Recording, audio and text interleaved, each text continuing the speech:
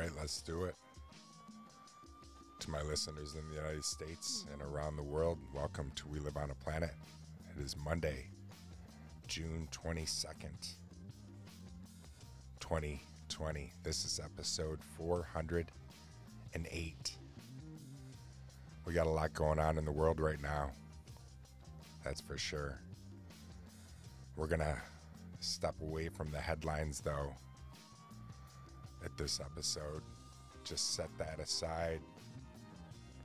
Not worry about what's going on right now with the coronavirus, civil unrest, financial unrest. World feels like it's on fire, feels like it's burning. We're going to get through this. We're going to get by. We're going to set all that aside and just talk other things today. We Live on a Planet. We'll head on over to the History Channel's website like we normally do. Head on over to the facts site, get a random wrinkle on our brain. All that, much more. Try to relax, enjoy yourself. Set all that other stuff aside, let it go. When we come back, we'll jump into our quote.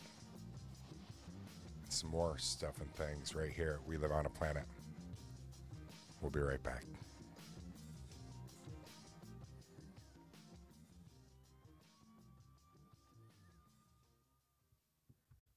Welcome back. Let's start off. Oh, before we start off with our quote, I didn't even tell you the temperature.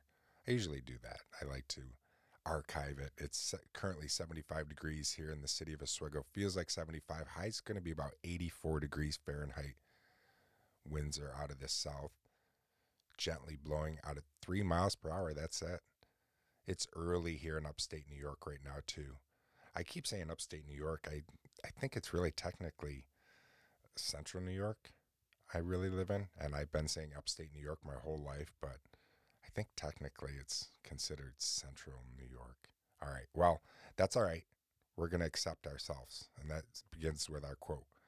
Accept yourself, love yourself, and keep moving forward. If you want to fly, you have to give up what weighs you down. Roy T. Bennett. I like that. You got to accept yourself and love yourself and keep moving forward. If you want to fly, you have to give up what weighs you down. I've said it many times. Ajahn Brahm, a favorite yogi of my wife and I's, he says you got to drop the stick. It's only heavy if you hold it, so drop the stick. So my wife and I have been doing some walking at the middle school track, so that's really nice. Been getting in some exercise. Been able to get in some flying of the drone. I bring the drone to the track too. But the other day we did some walking, and I didn't bring the drone. We just did some walking, and it was nice.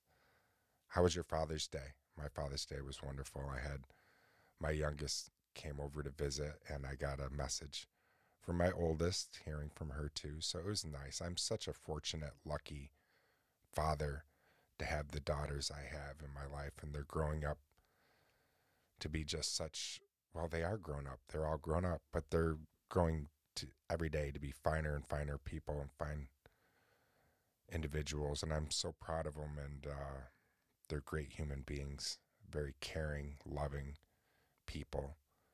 And I'm fortunate to have them as my daughters. I love them very much. Hopefully you got to listen to my episode with Melissa, if you heard that. That was fun. I have upcoming this Wednesday, Heather Keir, and I want you to listen to that one. That will be fun. That was a lot of fun to find out the ins and outs of bartending. And she's a bartender at a major casino, and so that was fun. That will be out. I have been having huge insomnia lately. What's new, right? If you follow the show, you know, I just can't sleep lately. I've talked to my doctor about it. Speaking of doctors, this Wednesday, I have my scan, a bunch of scans I have to have done because of this mysterious illness that I have no idea what it is. just wreaks havoc on my body. And after I have my scan the following day, I have a meeting via telemed meeting with my doctor to find out about being scoped, because I have to get an endoscope, which I've talked to you about too. So I have to go see a gastroenterologist, and then maybe we can find out what the heck is going on with me. And yeah, because it sucks. It's not good. It's not good. All right, let's jump right in. We'll jump right into normal stuff that we normally do here at We Live on a Planet. When we come back, we'll head on over to the History Channel's website and find out what happened on this day of history. Stick around. We'll be right back.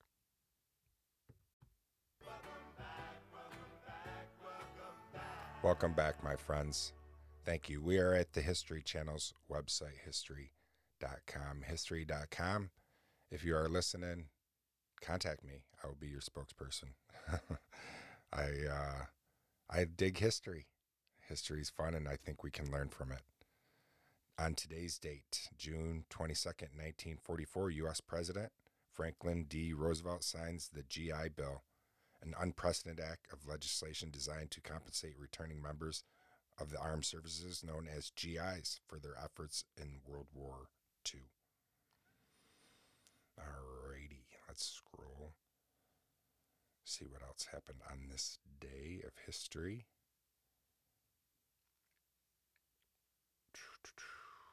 2011, notorious Boston mobster Whitey Bulger is arrested. On this day in 2011, after 16 years on the run from law enforcement, James Whitey Bulger, wanted for 19 different murders, 81-year-old Bulger. He was on FBI's 10 most wanted list. Wow. 1945, the Battle of Okinawa ends. World War II. One of the bloodiest battles of World War II. That same day, Japanese Lieutenant General Michiru Uchijima, if I said that correctly, him and the commander of the Okinawa's defense, him and a bunch of others committed suicide instead of surrendering.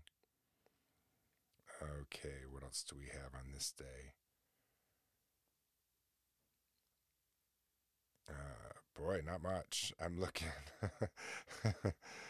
2001 blockbuster hit movie The Fast and the Furious is released. Boy, what a franchise that released. I saw the first one and the second one, but I didn't see any other of them. 1775, Congress issues continental currency, and it was basically useless. You would need wagons full of the currency to buy a wagon full of supplies.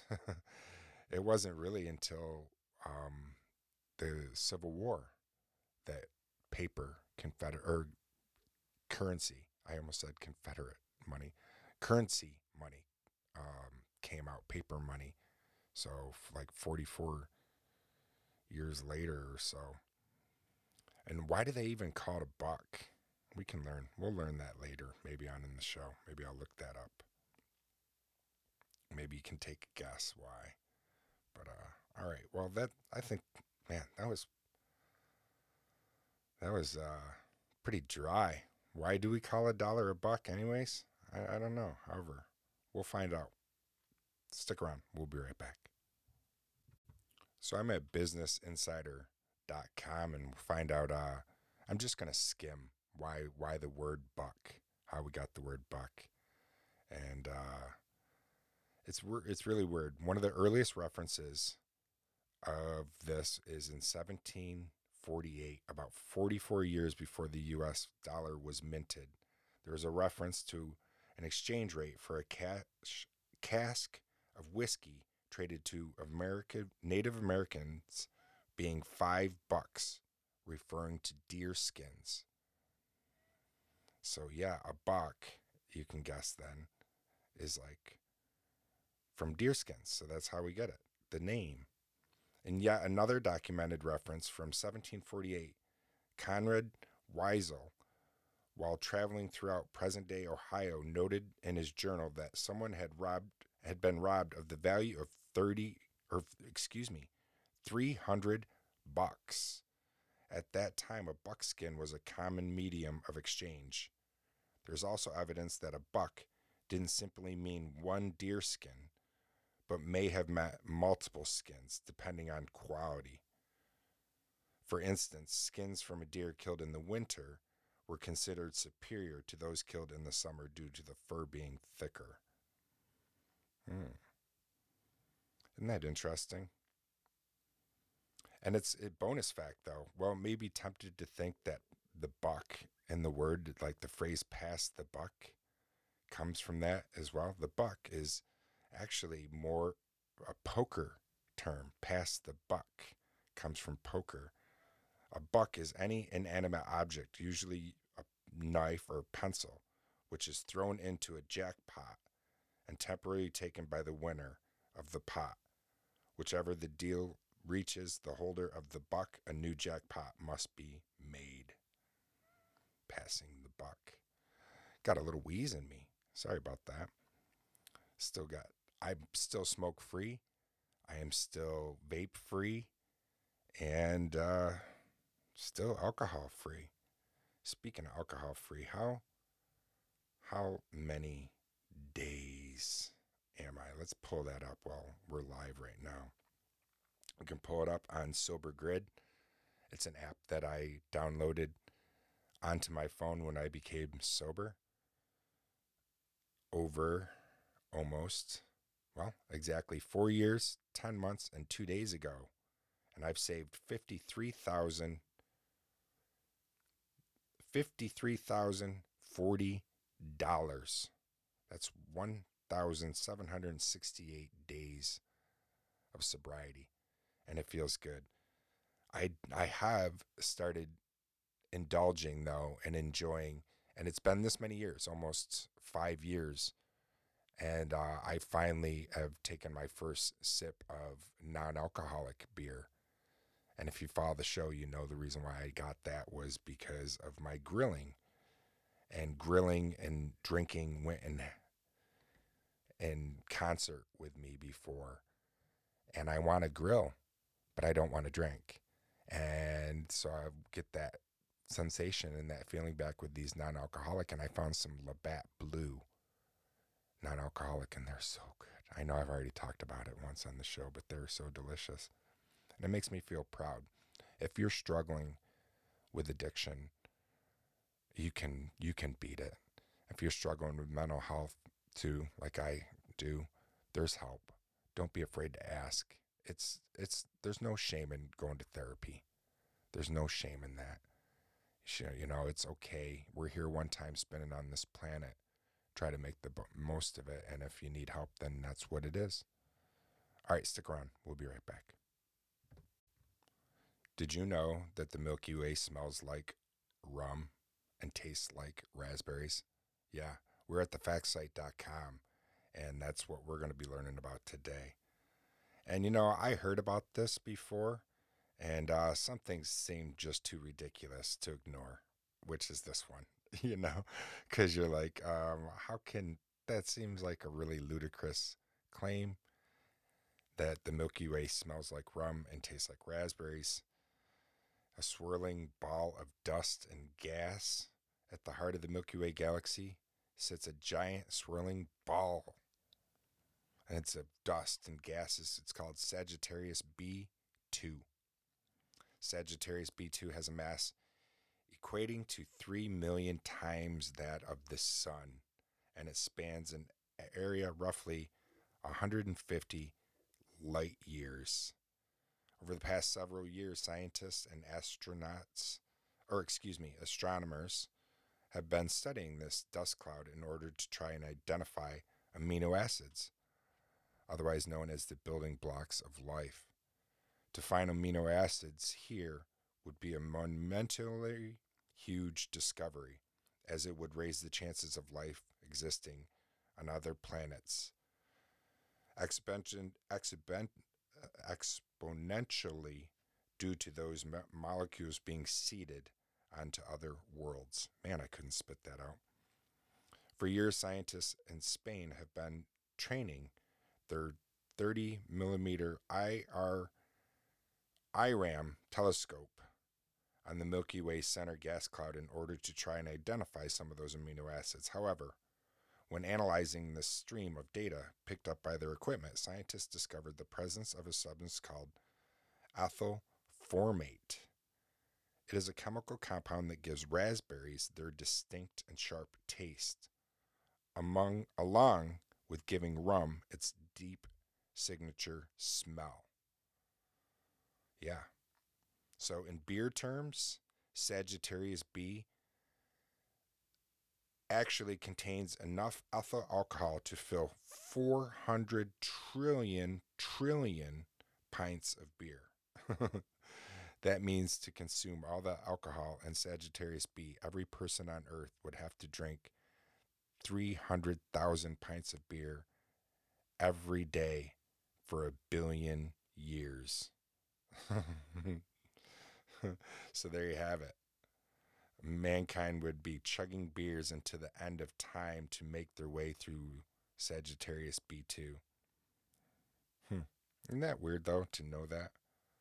That it smells like rum and would taste like raspberries.